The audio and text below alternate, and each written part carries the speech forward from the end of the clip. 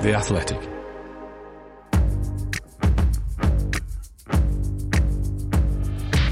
Totally Football Show. Today, shock news from Stamford Bridge as football proves fickle for Thomas Tuchel and Chelsea turn to Graham Potter. Potter to help Chelsea transition. J.K. Rowling would never. Elsewhere, there's all the midweek stories from Liverpool finding out how dangerous Naples really is to the incredible Shakhtar Donetsk. Plus, we preview the Premier League weekend featuring Man City Spurs, the Citizens against Kane and Co. Can Spurs do it again? It's the Totally Football Show. Thursday the 8th of September, listener, hello to you. We've got Duncan Alexander of theanalyst.com and Opta Sports. Hi, Duncan. Hello. Michael Cox. Are you still at zonalmarking.net, Michael? Or just not really. Just The Athletic is... all The Athletic. Yeah. And Tom Williams, who's sometimes of The Athletic and sometimes of French football coverage, is a flagship English football show, Match of the Day. Tom Williams. Hello, James. That's genuinely what they call it. That's what it's called, Match of the Day, with the Z. Little nod to the difficulties that French people sometimes have pronouncing straightforward English words, and that's the show I'll be on Saturday. Brilliant. You'll be speaking French. Yes, I mean attempting to speak French. That's the vibe. Brilliant. Okay, well that'll be all about the Premier League. Meantime, we've had a pretty busy midweek with the Champions League. Duncan, you were just marvelling at the amount of extraordinary tales there were contained in those 2 days of fixtures. Yeah, I mean, I think once again, since they changed the seeding a few years back, we've been blessed with some groups that are a lot more competitive. Quite helps when quite a lot of the British teams aren't very good, which obviously boosts up the narrative. But I think this kind of myriad stories already, which is definitely often wasn't the case after match day 1, maybe 5 or 6 years ago. Interesting, yeah. Can I just commend Duncan on his presence with us this morning, because he was viciously attacked by a bollard as we left the pub on Monday night. So it's good to see him. It's good to see him in action. There you go. Among the big stories, Dinamo Zagreb beating Chelsea, which was quite a shock for the London club. Still early days. I'm sure their Champions League winning manager is going to turn things around as long as no one does anything too hasty, eh? What's that? Wow. Wednesday morning, following the 1-0 defeat away at the Maximus Stadium, Chelsea, of course, gave us all a little surprise. And that is they sacked Thomas Tuchel, the man who, on the one hand, had 18 months ago taken them to the European title and since then come within spot kicks of 2 domestic honours, but who, on the other hand, was getting a bit grumpy on the sideline. Well, to tell us more about the reasoning behind this decision and who's up next at Stamford Bridge, The Athletic's Liam Toomey joins us now. This is the Totally Football Show, part of the Athletic Podcast Network. Liam, good morning. This was a big shock for you, Wednesday morning, I imagine. 24 hours on, what light can you shed on things? Apart from the fact that my head is still spinning, it's been a crazy day, even by Chelsea's standards. Things have moved incredibly quickly. I think the sacking of Tuchel, that whole unravelling process happened a lot faster than most of us expected it to. And, of course, the move to appoint Graham Potter as his replacement is moving at a rapid pace as well. And it became very, very clear very early on that he was the clear first choice of this new ownership. I think that the idea that people at the club weren't entirely happy with what was happening with the team, it wasn't a huge surprise. But given the amount of money that they just dropped in the transfer window, it does seem all a bit surprising, particularly the club's line that this had already been decided even before their third defeat of this season away at Dinamo Zagreb.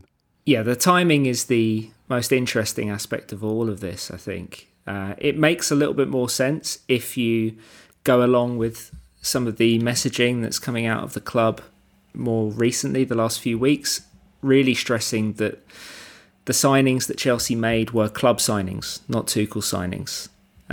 That he was having input into that process, but he was not necessarily leading that process. And a lot more information has come to light, or at least come to light for us, since Tuchel was sacked, that of just the extent to which they clashed over recruitment. Tuchel and the owners, both in terms of the types of players they were targeting, and also just the extent to which Tuchel had to be involved and how much time it should have taken up of pre-season, for example, when Tuchel wanted to be coaching the team. So there were things we were hearing at the time that suggested things weren't great behind the scenes, but we weren't expecting something like this to happen right now, particularly when you look at the grand reunion between Pierre-Emerick Aubameyang and Thomas Tuchel lasting just 59 minutes in Zagreb. Yeah, indeed. What a 59 minutes as well. You have a piece coming out, which I think will be on theathletic.com by the time this podcast is published, which kind of gives Thomas's perspective on how things have gone wrong. A tenure that began so magnificently for him at Stamford Bridge, lasted 100 games. And it's interesting how almost kind of exactly halfway through December last year, things took a very much a downward trajectory. Does he offer any perspective on that? I think there's, at this stage, it's more about the raw emotions from Tuchel's side of how it's all ended. He did not want to leave Chelsea now. He wanted to be a part of the future. He wanted to be a part of this next chapter, and that was a big reason why he didn't encourage interest from other clubs, even as he navigated the chaos that was the end of the Roman Abramovich era. But I think the big problem are the things that weren't necessarily addressed in that section of the piece, which is the problems Chelsea were having on the pitch, the growing discontent within the squad with Tuchel's man management. I think his authority had been undermined by some of the things that he'd done as well during pre-season. And he didn't seem to have the answers for that. Well, one thing we heard, for example, was that during pre-season, Tuchel had 2 separate player meetings.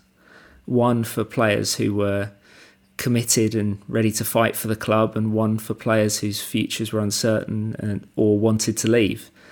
And of course, that immediately serves to divide the dressing room. But then when you compound that by picking some of the players who wanted to leave in the matchday squad for the opening weekend against Everton and leaving out some of the players who wanted to stay, a source described that to us as something that you can't really come back from as a coach. And that's just one example of questionable man management decisions that Tuchel made in the final months, but also you would have to say pretty much over the final sort of 9-10 months of his tenure.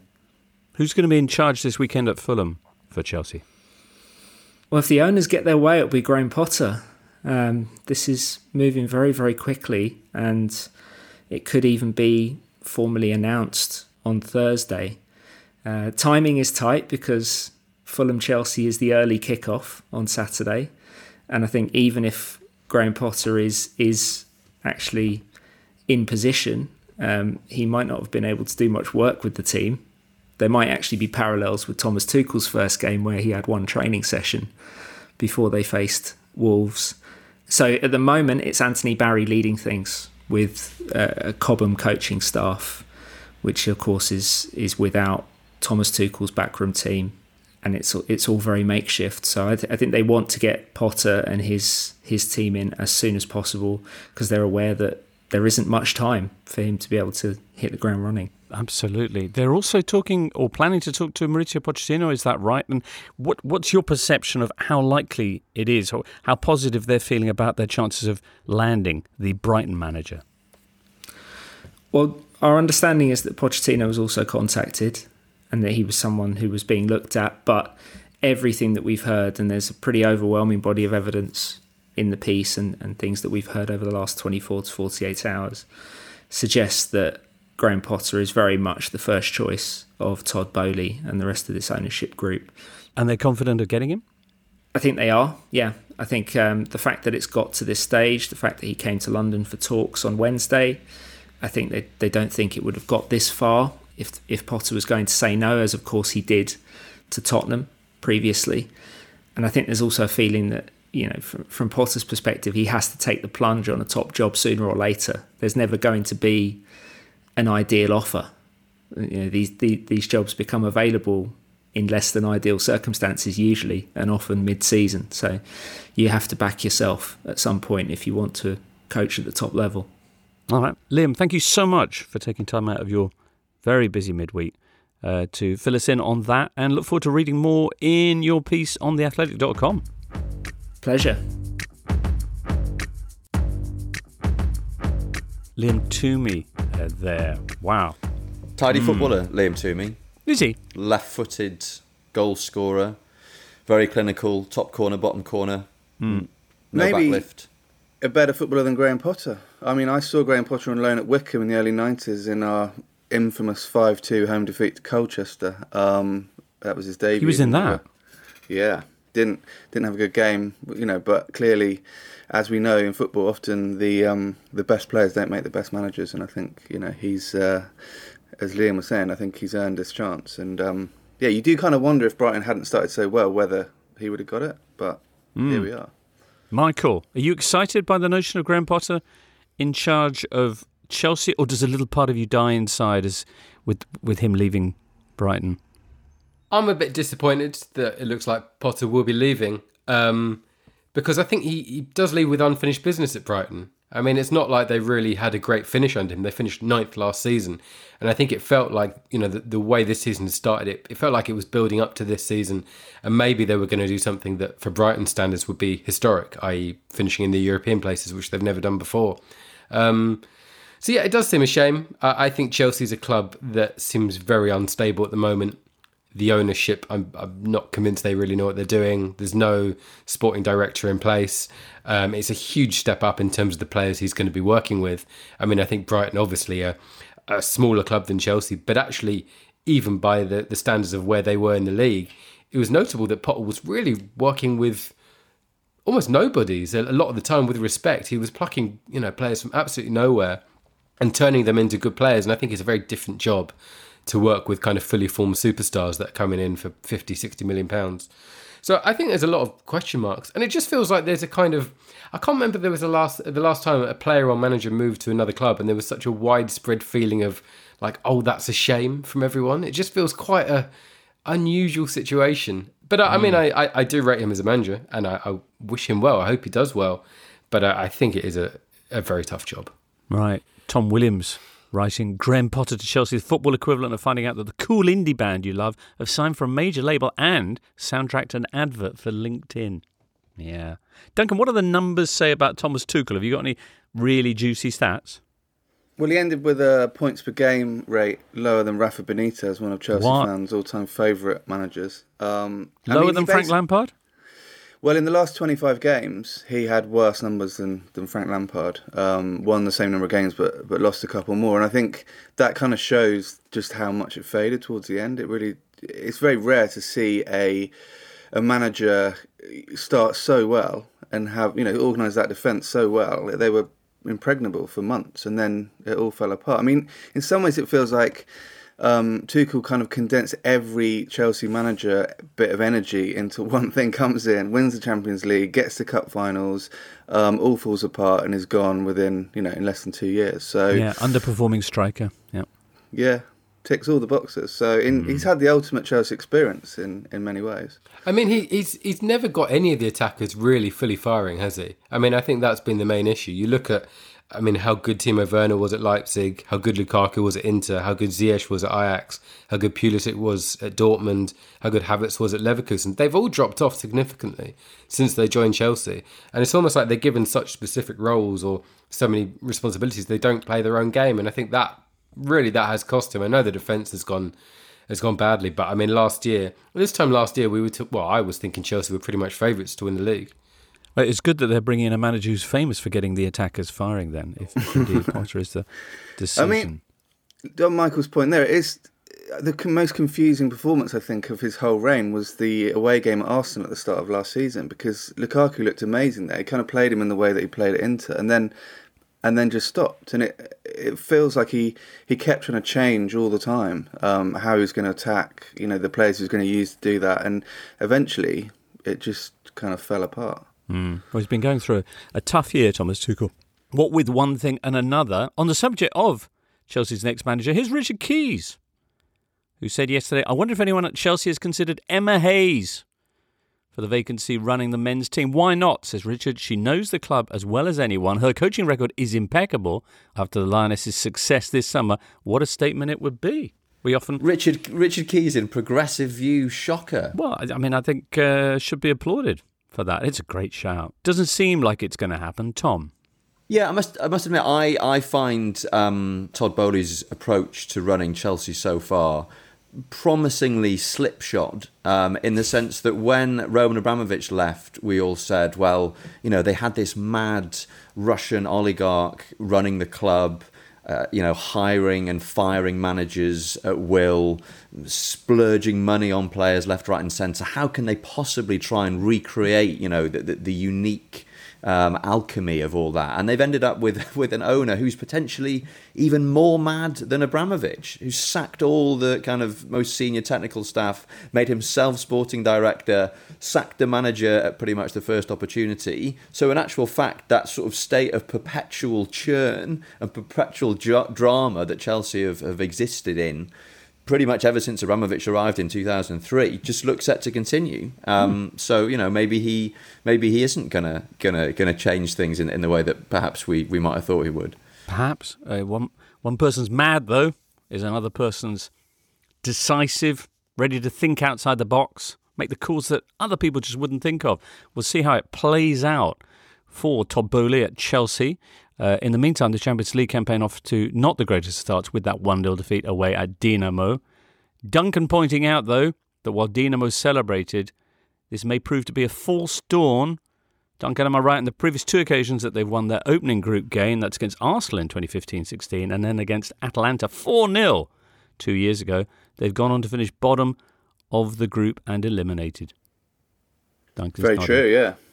That's a false dawn. Let's hope that's the only false dawn in this subject. Indeed. Okay.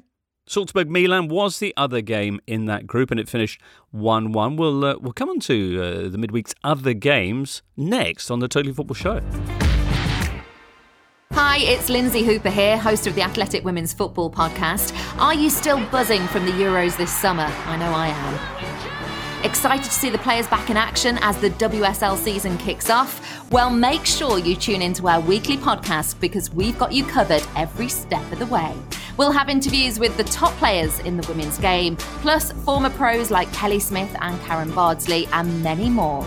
Just follow or subscribe to the Athletic Women's Football Show wherever you get your podcasts.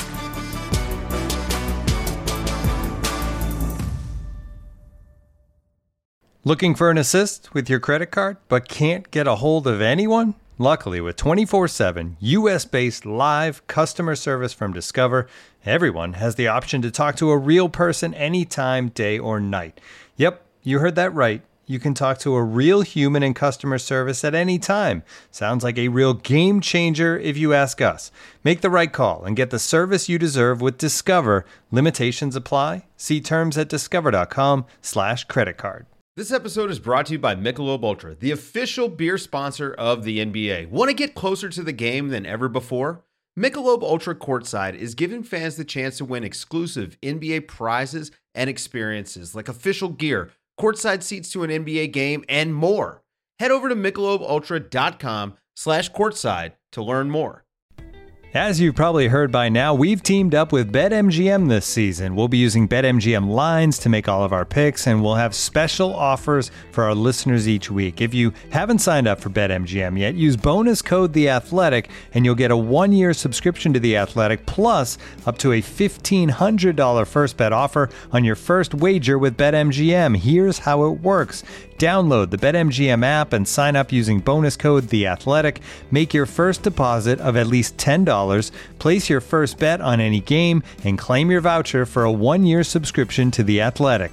See BetMGM.com for terms. U.S. promotional offers not available in D.C., Mississippi, New York, Nevada, Ontario, or Puerto Rico. Gambling problem? Call 1-800-GAMBLER. Available in the U.S. Call 877-8-HOPE-NY or text HOPE-NY 467-369 in New York. Call 1-800-NEXT-STEP in Arizona. 1-800-327-5050 in Massachusetts. 1-800-BETS-OFF in Iowa. 1-800-270-7117 for confidential help in Michigan. 1-800-981-0023 in Puerto Rico. First bet offer for new customers only in partnership with Kansas Crossing Casino and Hotel. Don't forget, if you haven't signed up for BetMGM yet, use bonus code THEATHLETIC and you'll get a 1-year subscription to The Athletic, plus up to a $1,500 first bet offer on your first wager.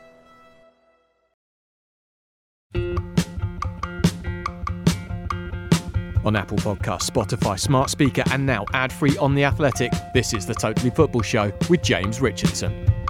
Midweek, among the other big stories in the Champions League, Tuesday, Manchester City winning 4-0 in Seville. Erling Haaland with a brace. There was a brace for Mbappe as well, as PSG beat Juve 2-1. Real were 3-0 winners at Celtic, although Karim Benzema went off injured. And in that group, Shakhtar Donetsk won 4-1 away at Leipzig, who the next day did a Chelsea and fired their manager too, Domenico Tedesco. We'll hear more about Shakhtar shortly. Wednesday, though, in the super tough-looking Group C, Bayern beat Inter 2-0 at San Siro, and Barcelona were 5-1 winners over Victoria Pilsen, a Lewandowski hat-trick in that game. Elsewhere, Spurs will be facing Man City this weekend, got a laboured 2-1 win against 10-man Marseille. And there were two big wins in Group A. Ajax beating Rangers 4-0, while in Naples, Liverpool lost 4-1 at the hands of Napoli. And that's where we're going to go next. Zielinski in mezzo, tocco per lui, Alisson, Zielinski ancora, a rete incredibile, tutta regolare, 4-0, incredibile ripartenza del Napoli. Extraordinary performance. Before we get on to zombie Liverpool, Napoli, how good were they? Brilliant. I mean, they ended with an XG of 4.3, which is obviously boosted by 2 penalties, but they just attacked at will, and it's one of the most terrified, out of sorts Liverpool performances I've ever seen, particularly under Jurgen Klopp. I mean, to put it into perspective, Liverpool allowed 9 clear-cut chances in that game, which is the most in any of Klopp's games in his whole time at Liverpool. It's 3 more than any match. So it could have been, much, much worse. 14% of those clear-cut chances in the whole of match day 1 in the Champions League this week were given up by Liverpool. So it's up there with one of the worst defensive displays in Champions League group history, I would say.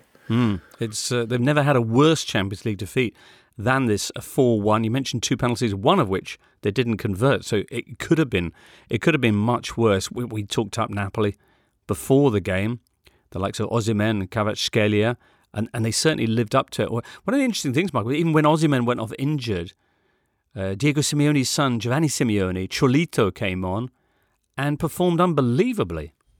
Yeah, they got strength in depth, haven't they? I mean, Lozano came on, Elmas came on. They've got a really good squad, Napoli.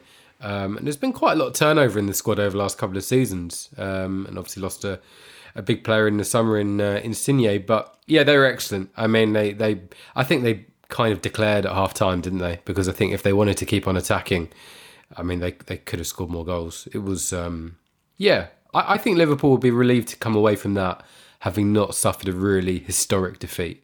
Really, I know 4-1's a big loss, but it could have been much worse. I mean, it could have been 5 or 6 at half time. I mean, the fact that Napoli went in 3-0 up at the break, having also squandered a penalty, had an opportunity cleared off the line. There were multiple occasions where Liverpool players were left sort of statuesque. By like they'd Napoli's heard the referee's attackers. whistle or something. Well, yeah, I mean, the most striking image for me was the second goal when Andre Frank Zambo-Anguissa plays one of the most telegraphed 1-2s I think I've ever seen in Champions League football, and none of the Liverpool players react to it, and he ends up running through onto, I think it was Zielinski's return pass and knocking it past Alisson. And I think that's the really worrying thing for Liverpool, is that there are some mitigating factors to the struggles they've had at the start of the season, the injuries in midfield, adapting to life without Sadio Mane, etc. But it's the fact that key players of the last few years look so out of sorts. It's one thing for Joe Gomez to have a bit of a nightmare, which he did because he's not a regular starter, and he's up against, at least before he went off, Victor Osimhen, one of the quickest strikers in Europe. But for Virgil van Dijk to be giving penalties away and just looking like he's in a real tiz. Mo Salah has obviously gone off the boil in this very spectacular way. The absences in midfield mean that they're having to lean on players like James Milner and Harvey Elliott much more than they would have hoped to. And to me, it is reminiscent of that huge slump that Liverpool went into midway through the 2020-21 season, and it just feels like there is some kind of psychological element to it. There has been some kind of crash there. Yeah, I think Tom's right. And what's interesting about that was obviously that came 2020-21 season with the central defence all injured, so they were dropping Fabinho back there, and it was unsettling the midfield. So I guess you could argue that the same, the midfield is very empty at the moment. James Milner had one of the worst performances I've seen of an English player in the Champions League. But this time they do have Gomez, they do have Van Dijk fit, but that's not helping. I think they did look a bit better when Matip came on at the start of the second half, and I do think he's probably their most important defender now, arguably player in some ways. He does allow them to play in a slightly different way, and I think they do look better when Matip plays. So keeping him fit is probably the key to them recovering from this start. But I mean, yeah, it just, they do look psychologically broken, really. I mean, I think maybe Luis Diaz is probably the only player, possibly Harvey Elliott, that can come out of that game with their head held high. But there's a lot of work to do. Well, it's interesting. I completely agree about Diaz and Elliott. And I think that's really interesting because what have they got in common? They're the only two players on that side who are relative newcomers. I mean, they came into the side in the last year or half a year in terms of Diaz. And it does feel like the rest of the squad who's been there for a while is quite jaded. And the two exceptions are the two ones who are a bit fresher. I thought it was interesting what Klopp said afterwards in his interview. And I'm always reluctant to read too much into the precise wording of people speaking their second language, but Klopp obviously is very good in English. And he said, we have to reinvent ourselves, which is quite a strong phrase to use. I can't really remember a manager saying that 5-6 games into the new season. And I don't know what he means by that, whether he means in terms of the shape, in terms of dropping off a little bit more and maybe not trying to play such a high-risk defensive line. But he clearly feels that there are quite big problems. And it's not just this game. I mean, I know they had the 9-0 against Bournemouth, but if you take that away, and I realise that's a bit of a harsh thing to do because they won 9-0, but they haven't played well in the other games. I mean, from the first game against Fulham, I thought they were really lucky to get a point in that. They drew with Palace, they drawn with Everton. I thought they were really poor against Manchester United as well, at a time when Manchester United felt in crisis themselves. So it has been a really poor start to the season. I feel like there's something of the Arsene Wenger's Arsenal to Jurgen Klopp's Liverpool, in the sense that having everyone buying in and having everyone pulling in the same direction is almost more important for this Liverpool team than it is for other teams, because they are not competing on equal footing financially. They've been performing a bit of a high wire act in recent seasons, trying to compete with City and trying to compete with clubs like Man United who are capable of outspending them. And the kind of extra value they get from everyone buying into things and being committed enables them to bridge that gap. But it also means that when there is a slacking off on a psychological level, when Klopp's physical demands end up becoming just a little bit too much, I think it exposes them to this kind of slump in a way that you don't get at clubs like City, for example, where the whole setup is just more systematised and they're able to kind of use those advantages they have and that Liverpool don't have. And that's why I guess people are making comparisons with the situation when Klopp was at Dortmund, where they were fighting against a vastly more resourced side in Bayern Munich. In the 7th season there was that terrible campaign where they spent most of it down around the relegation zone. And if you go back a bit further, Klopp's 7th season, this is his 7th season at Liverpool, at Mainz, they were relegated. Quick word further on Napoli before we have more gloom and doom at Anfield. Was it the third goal, meanwhile, where Kvaratskhelia tried to get past Joe Gomez, actually lost the ball, but still had time to go back and round and collect it again and set up Giovanni Simeone, who then, lovely scenes, kisses the Champions League symbol, which he's had tattooed on his wrist since he was 13, because he's always dreamed of playing in this tournament. Magnificent. Anyway. Well, I got the Johnson's Paint Trophy tattooed on my wrist in the same. Have you, Duncan? How's that worked out for you? Hasn't. No, very poor. I don't think you should be able to get the trophy tattooed on you unless you win it. It's the badge. It's a football. Yeah, it's the football. Okay. It's football. Yeah. Okay. And also the fact he was only 13. Yeah, that's odd. But again, I guess if your dad is Diego Simeone, you are going to be, encouraged to toughen up, perhaps slightly more swiftly than children of other former players. But his dad's. I mean, since then, his dad's lost the final twice, so he's had heartbreak in the competition. I think. I mean, if he was to get the tattoo today, having appeared in the competition, I think that's kind of more acceptable for me. It's like a first cap. But 13, that's very young. It is young. It is young. Mamma che Napoli, mother What a Napoli. That was Gazzetta's headline on Thursday morning. Phenomenal Napoli.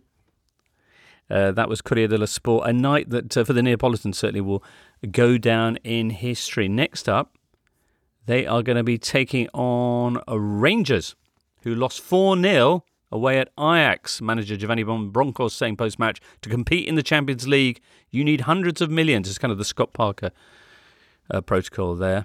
As for Ajax, next up they, of course, will be facing Liverpool, which is going to be interesting.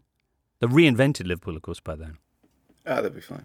I mean, Rangers and Celtic realising what it's like to compete in a league where there's teams with loads of money and resources, and it's hard to, get a result. But Rangers weren't very good in that game. Ajax literally toyed with them for sort of 10, 20-minute spells at a time. And quite a funny is it funny? Not really that funny, but Steven Bergwijn's goal, nice finish. We don't see players go round the keeper much these days compared to what they used to, in my opinion. But as he ran off to celebrate, he got cramp. So he went from it's quite good to see a player's face go from joy to, ow, this really hurts in one swift motion. So, just before we move on to some of the other big stories from midweek, Michael, how confident are you that Klopp's going to reinvent his Liverpool in time for Ajax and the other big games coming up? I'm relatively confident. I mean, they had that slump 2 years ago, as we were all mentioning, but they did bounce back, and then the next season were competitive again. I think it'll be difficult this time around. I think without Mane, he's a really key player. I mean, I watched the Bayern game, and it was just a reminder of how good he is and how lively and energetic he is. Yeah, it's tough, but I mean, Klopp has he's bought himself, I think, a lot of time and a lot of goodwill to turn it around. Very good. Elsewhere, as you mentioned, Bayern looked good at San Siro, winning 2-0 this midweek. That was on Wednesday, wasn't it? With Leroy Sané in fine form, as well as Mane. Bayern Munich now unbeaten in their last 29 group stage games, even despite their recent stutters in the Bundesliga and the departure of Robert Lewandowski. Michael, you saw Bayern. Have you got them marked down as one of your early tips? Yeah, probably. I mean, I think they're probably the most consistent side over recent years. They're always a contender. I think it's always difficult to judge their level because the Bundesliga is just so ridiculously uncompetitive these days. But they were really, really dominant in this game. I was surprised how bad Inter were, actually. They just seemed really devoid of ideas, hitting long balls to Dzeko, which didn't really cause Bayern many problems. And they were exciting. They were good to watch, Bayern. It was interesting what they were doing down the left, where they had both Alphonso Davies very wide and very high, and that meant that Sané could come inside and almost play an inside left role, and obviously scored a really, really good opener, running in behind and collecting the ball. And not sure whether he was credited with the second in the end, might have been an own goal by Bastoni, but a brilliant little 3-4, if I can call it that, to get in behind. And I think the finish was going wide. But, I mean, he looked really rejuvenated, actually. And there was just so much speed, so much raw speed in that Bayern side, which does feel quite different without Lewandowski. I mean, obviously a brilliant player, brilliant goal-scoring record, but everything just based around him being in that zone. And I think with Mane and Müller and Coman, there's so much flexibility, and I think Nagelsmann probably suits him better to be able to be more flexible between games. Brilliant. I think it was D'Ambrosio who got the OG rather than Bastoni. Right. Bayern then with a big win. Same for Lewandowski's new side, Barcelona, who beat Victoria Pilsen 5-1. Barcelona are back, or maybe just playing Victoria Pilsen. We'll find out more maybe next time out when Barcelona play Bayern Munich. Oh my word, them again. Anyway, Lewandowski got a hat-trick in that game. We'll talk up that match ahead of the Matchday 2 fixture next week. Tom and Michael, you both watched Paris Saint-Germain, another of the favourites, in their Tuesday night clash with Juventus. Conclusions? I felt that some of the football PSG produced in the first half was about as Harlem Globetrotters as they've ever looked in the Qatari era. I mean, Mbappe's goals were absolutely delightful. The first, a volley running onto a scoop pass from Neymar, and then the second one, another volley after a 1-2 with Achraf Hakimi. And, in the first half, I mean, there were a couple of occasions when Juve got in behind, but it felt like, PSG were potentially on the brink of racking up a really handsome score. And then Massimiliano Allegri changed things up at half-time.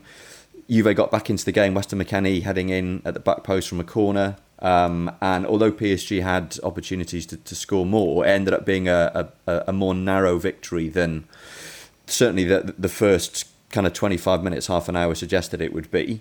So actually perhaps not all that unhelpful for PSG in terms of kind of expectations, both at the club and outside, in that had they completely steamrolled Juventus, 4 or 5-0, then it gets people talking in a way that a narrow 2-1 defeat doesn't. And I think a few signs as well in the kind of space that PSG leaving behind, particularly when one of your centre-backs is Sergio Ramos, and how that could potentially be exploited. And as Michael wrote in his piece for The Athletic, the almost complete absence of defensive implication from the front three, which is something you can get away with in the group phase, probably less so in the knockout rounds. Anything to add, Michael? Yeah, I agree with what Tom said. It was classic PSG. I mean, they've changed the system for this year. Gautier's gone to 3-4-3 with all the width coming from Hakimi and Mendes. And I think the big impact to that is that Messi, Neymar and Mbappe are more central than they've been before. They don't have so much responsibility to provide the width, and they're closer together and combine more. And like Tom says, at times it was almost like they were scoring like headers and volleys goals. It was just, they were having a lot of fun. And then there was a great 3-minute period in the second half where first Neymar went through, maybe could have passed to Mbappe, didn't. Mbappe was furious. Then 2 minutes later, Mbappe went through, definitely should have passed to Neymar, didn't. Neymar was furious. And what happened? The front three just stopped defending. And then they just defended with kind of 7 outfielders for the next few minutes. And I think Gautier is a really good coach. He's quite interesting tactically, I think, but you're just not going to get anything different, are you, from that front three? And I think there's also an argument to say that Messi and Mbappe and Neymar are probably considering the first half of this season basically a warm-up for the World Cup. That's what it's all about. And I think after the World Cup, there's going to be psychologically and physically a slump from a lot of big players. Not just those 3 players, but a lot of big players, because that's what it's all about for a lot of players. And I think PSG will look fantastic in the group stage. But on that evidence, it will just be the same as it's been previously in the knockout stage. They're just not cohesive enough as a team. Elsewhere midweek in the Champions League, there were wins for Manchester City and Spurs. We'll get onto those shortly. Celtic, their big game, their return to the competition at home to Real Madrid. That ended with a 3-0 Real Madrid win. Heads held high, though, and all that. Perhaps the most remarkable story, though, midweek was Shakhtar Donetsk, who went to RB Leipzig and beat them 4-1. Shakhtar only scored 2 goals in all of last season's group stage, but putting 4 past Leipzig here, even in normal times, it would be a great result for that club. But in their current situation, it's just extraordinary.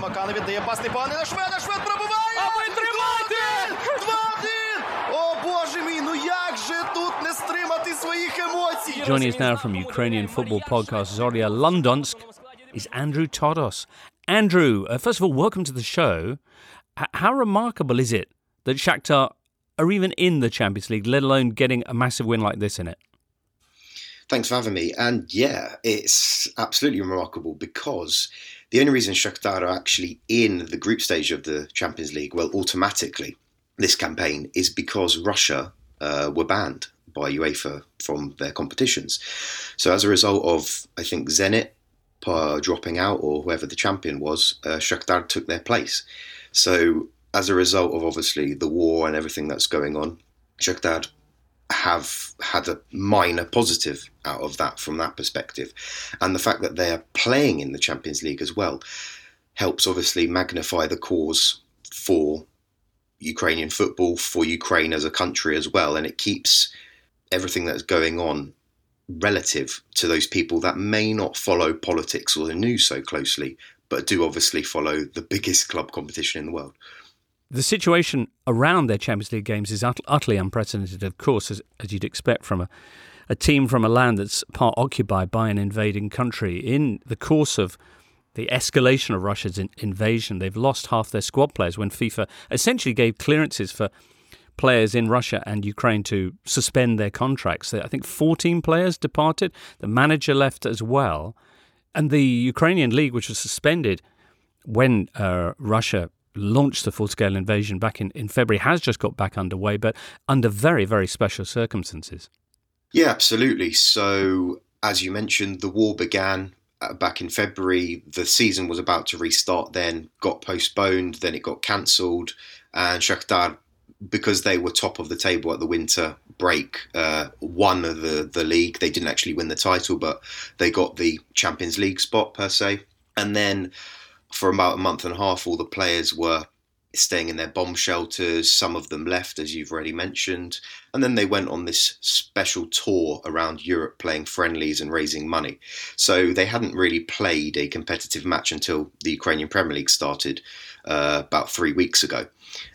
So a completely new look Shakhtar that I think a lot of people would probably be surprised by, the fact that they got such a result in the Champions League in that opening game, because literally I think 8 of the 11 starters were academy products of Shakhtar, and they only had one foreigner in that starting lineup, and that was Brazilian Lucas Taylor, who had just arrived. So on the whole, it's a completely new look Shakhtar, a lot of youth. They're trying to obviously represent Ukraine as best as they possibly can.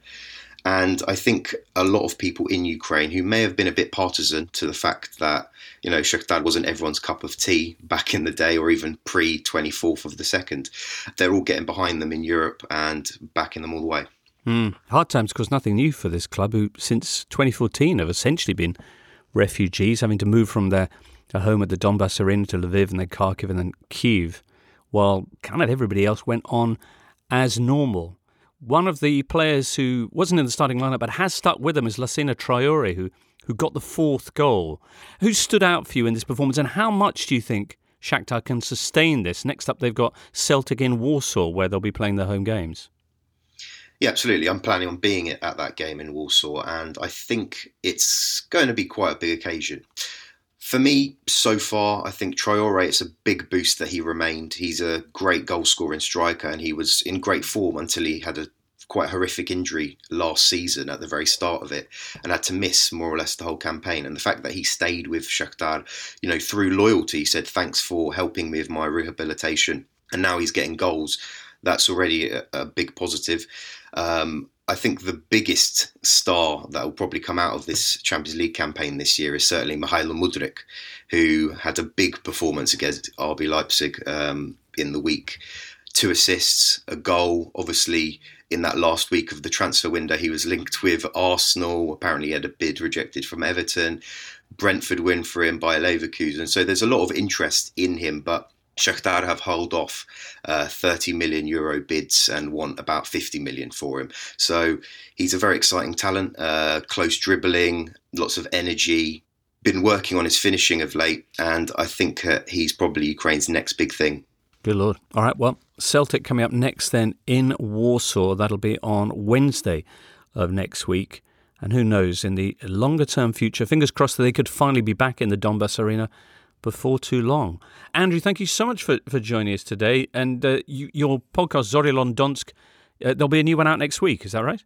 Yeah, we're hoping to get one out ahead of the Champions League matches.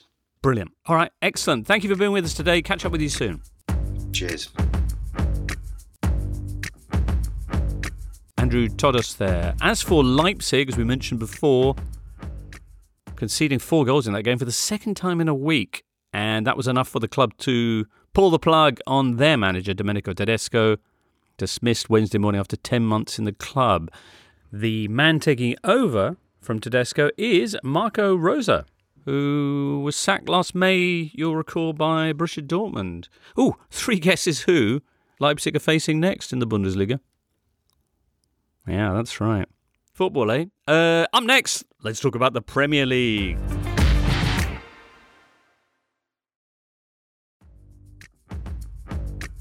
This is the Totally Football Show, part of the Athletic Podcast Network.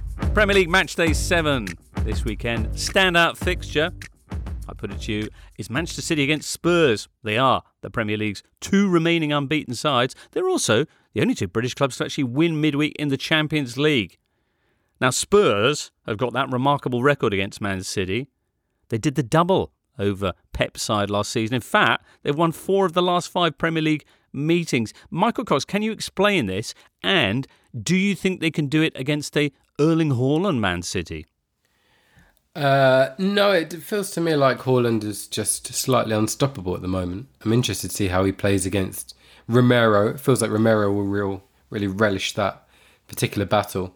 But yeah, I mean, Haaland, he was obviously going to settle quite well, but his scoring record just is quite extraordinary. And he's scoring goals that just seem quite repeatable and quite easy as well. I mean, the goal he scored in the Champions League was quite similar to one of the goals he scored at the weekend, just tapping in almost an open goal from a fantastic De Bruyne cross.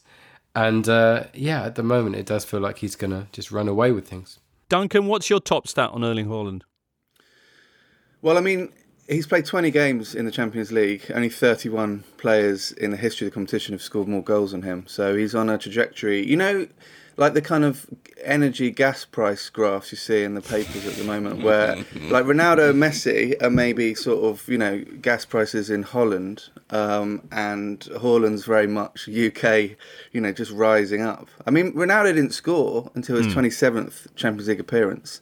And Haaland's already on 25. He's 9 clear of the previous best after 20 appearances, which was Ruud van Nistelrooy and Roberto Soldado, as someone who didn't enjoy a Man City Spurs fixture in the past. And in terms of fastest to 25 goals, he's done it 10 games quicker than Ruud van Nistelrooy and Pippo Inzaghi. So he's in a class of his own. And yeah, I like Michael said, he's unstoppable. I mean, injury, I guess, is probably the only thing that could hamper him. If he stays injury-free for his career, he'll be the Champions League top scorer at the end of it. Bournemouth stopped him scoring. Yeah, or Scott Parker manages every club in Europe. They're the only two things. We were talking earlier about the World Cup. The funny thing is that, I mean, he started the season probably the best performing player in Europe, and he's not going to be at the World Cup, which seems like a massive anomaly. And it, of course, comes back to the fact that he made a fatal decision to represent Norway rather than England. I mean, he could have represented the country of his birth, been getting on the end of Harry Kane's through balls, maybe Sterling and Foden supplying him from out wide. I think England would be, England are probably about 6th favourites. Where would they be? 2nd, 3rd favourites at least, I think? Yeah, well, you could have the Grealish, Foden, Haaland front three.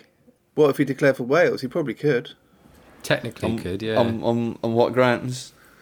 Well, I think anyone can declare for Wales if they fancy a run out. So. Special dispensation. Struggling Seville have now drawn 1 and lost 4 of their 5 games this season.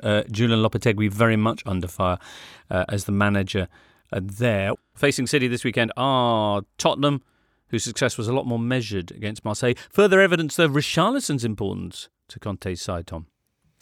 Yeah, with another slow-burning Spurs win, similar to some of their recent Premier League wins. You think back to the home win over Wolves, the win at Forest, the win against Fulham last weekend. They tend not to blow you away, but they're just about doing enough. And it was a similar story against Marseille, who I thought gave a really good account of themselves.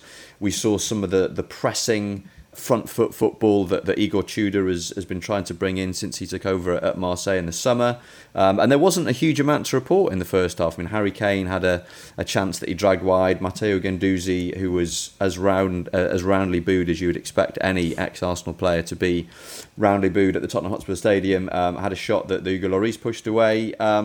But Marseille were holding firm, and then 2 minutes into the second half, Harry Kane sets Son Heung-min running in on goal. Chancel Mbemba brings him down and is sent off. And then there was a sense of inevitability about it. And Marseille held out until 76th minute, but then conceded 2 goals, 2 very similar goals, left-wing crosses that were quite poorly defended, headed in by Richarlison. His first 2 goals in the Champions League. And I think this is the week when we've really seen what Richarlison is gonna bring to Spurs. He had that very talked about cameo at Forest, where his keepy uppies, provoked the ire. Provoked the ire of various Forest players and football fans nationwide.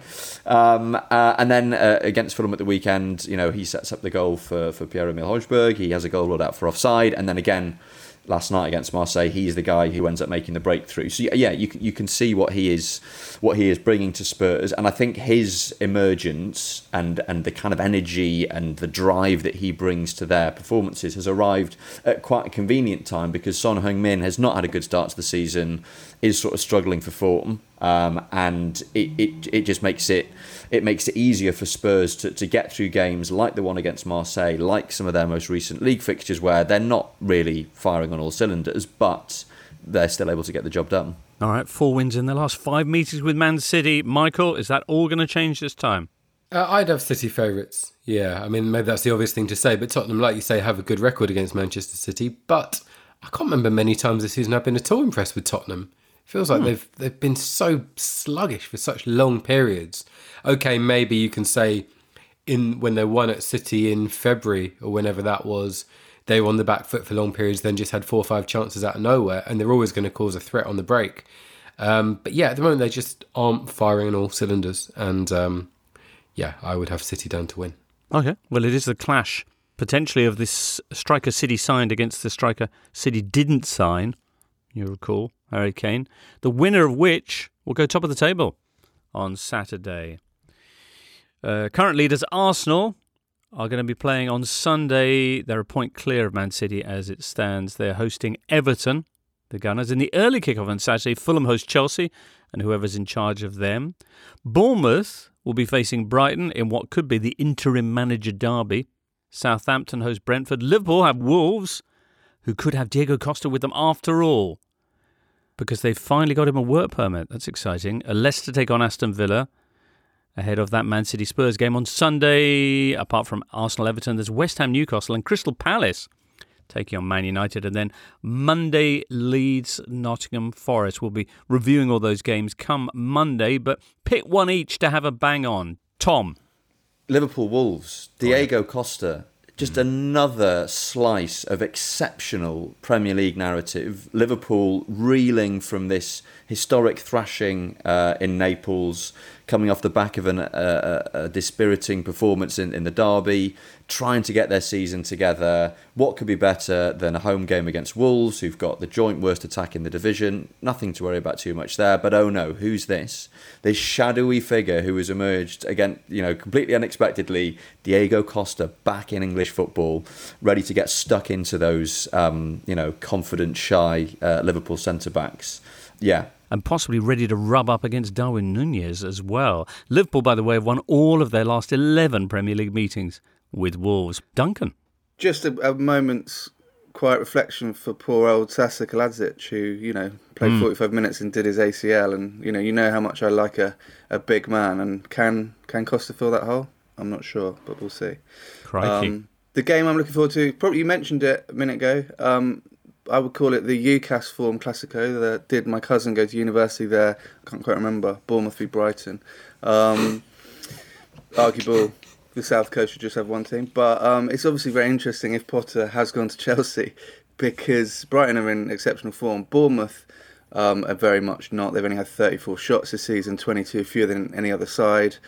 It's all going to be about the reaction of Brighton. They are a good team, but without Potter, I think that Leeds game last weekend is going to maybe go down as one of those sort of sunlit memories that all preceded a sadder time, because I think if he goes,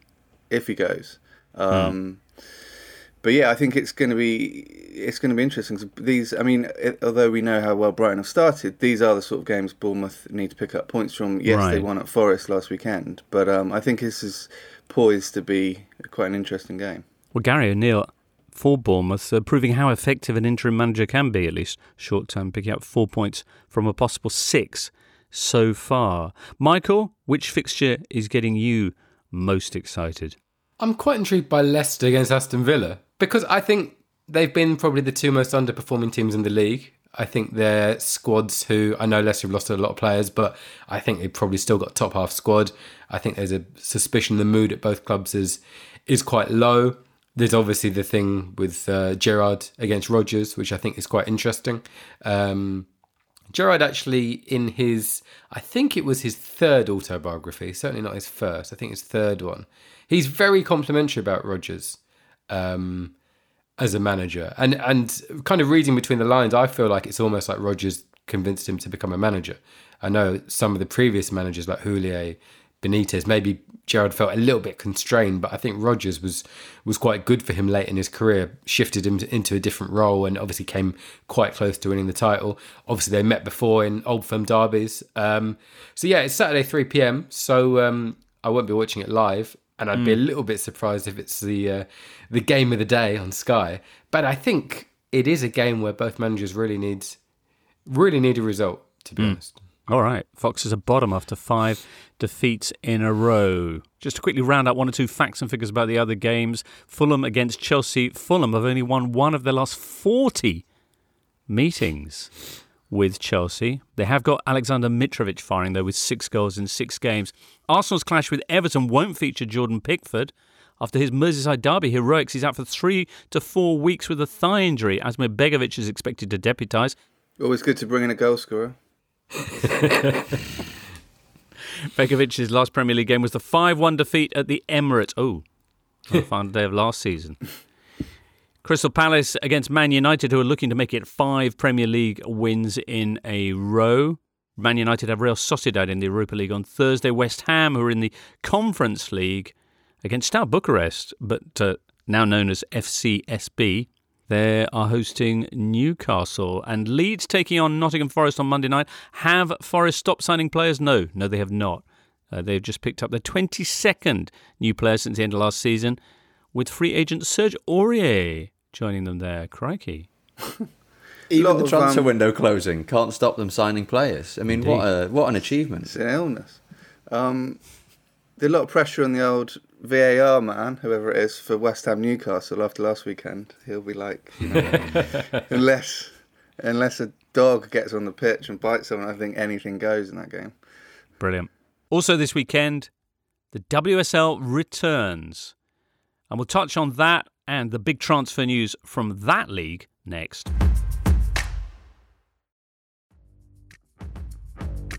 This is the Totally Football Show, part of the Athletic Podcast Network. The Athletic is the only place you can read articles by Daniel Taylor, Amy Lawrence, Phil Hay, James Pearce, Ollie Kay, and the very best football writers around. Kaz B says, can we have a word on the world record fee for Keira Walsh as she moves from Man City to the mighty Barcelona Femení?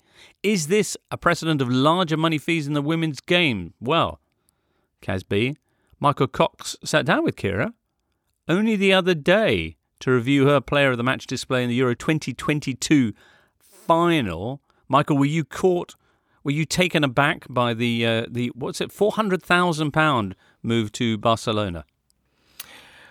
Well, I think we knew that the transfer was on the cards. It is a big amount of money, and I think it is quite a big surprise, really, because, I mean, she's a fantastic player, was clearly the best player in the Euros final.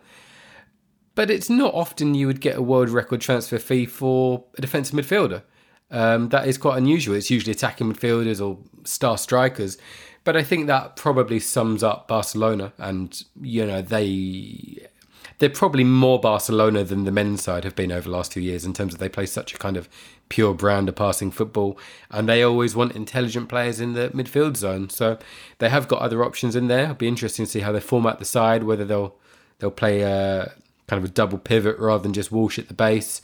Obviously, Alexia Putellas is out for most of the season with an injury, so they've got some places to fill. But it's a really exciting move. I mean, just to have an English player going over to Barcelona as a world record transfer fee it's an incredible story. And, such a kind of understated, relatively unheralded player, I'd say, before the Euros. She's now, an absolute superstar, so it's fascinating. Brilliant.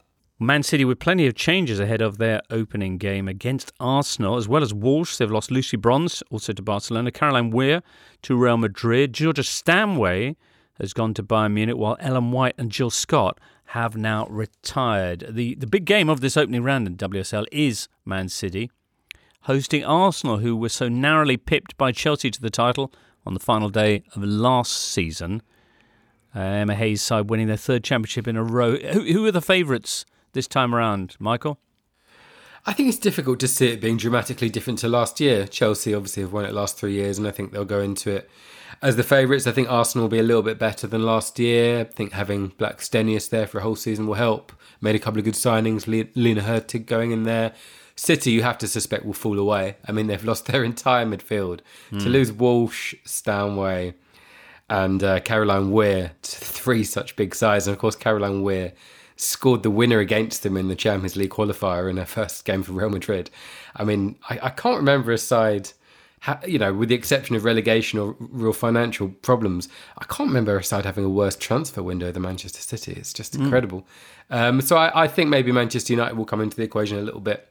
But yeah, I think same as last year, Chelsea with Arsenal, their closest competitors. Chelsea facing West Ham earlier on Sunday. The season kicking off Saturday lunchtime with Spurs against Man United. Are Man City funded from an entirely different part of the Abu Dhabi State Investment Group than the men's side? You mean in terms of not being able to keep their players? Yeah. Well, that's a question. I do think there does seem to be a case actually at both Manchester clubs of kind of just overlooking the importance of the women's side. I mean, I gather that Ella Toone and Alessia Russo, who obviously made such a big impact for England in the summer, were just on really poor contracts and have obviously used their performances at the Euros to try and get better ones. But there is still a kind of just a weird lack of investment. And it'll be interesting to see what happens. I mean, in terms of City receiving that world record transfer fee, presumably the women's side retains all that. You'd certainly hope so, because they've developed the player. But probably not going to be able to invest it in time to boost them for this season. But yeah, there is still a continued issue, I think, with not even just investment, just a lack of attention given to the women's side at times, I think. Well, the journey continues this weekend as another WSL season gets underway. The Athletic Women's Football Podcast is back, I think, right now with a full season preview to get you all sorted with the championship in prospect. Brilliant. That brings us to the end, though, of today's Totally Football Show. Many thanks, then, to Tom Williams, Duncan Alexander and Michael Cox for today. Lynn Toomey and Andrew Todos as well. And listener you, with producer Charlie. We'll be back on Monday reviewing all the action in the Premier League and beyond. So do join us then. For now, from all of us here, it's goodbye. You've been listening to the Totally Football Show, part of the Athletic Podcast Network. Listen ad-free on the Athletic app and discover bonus content by following the Athletic UK Audio Plus on Apple Podcasts. Find out the very latest subscription offers at theathletic.com/totally.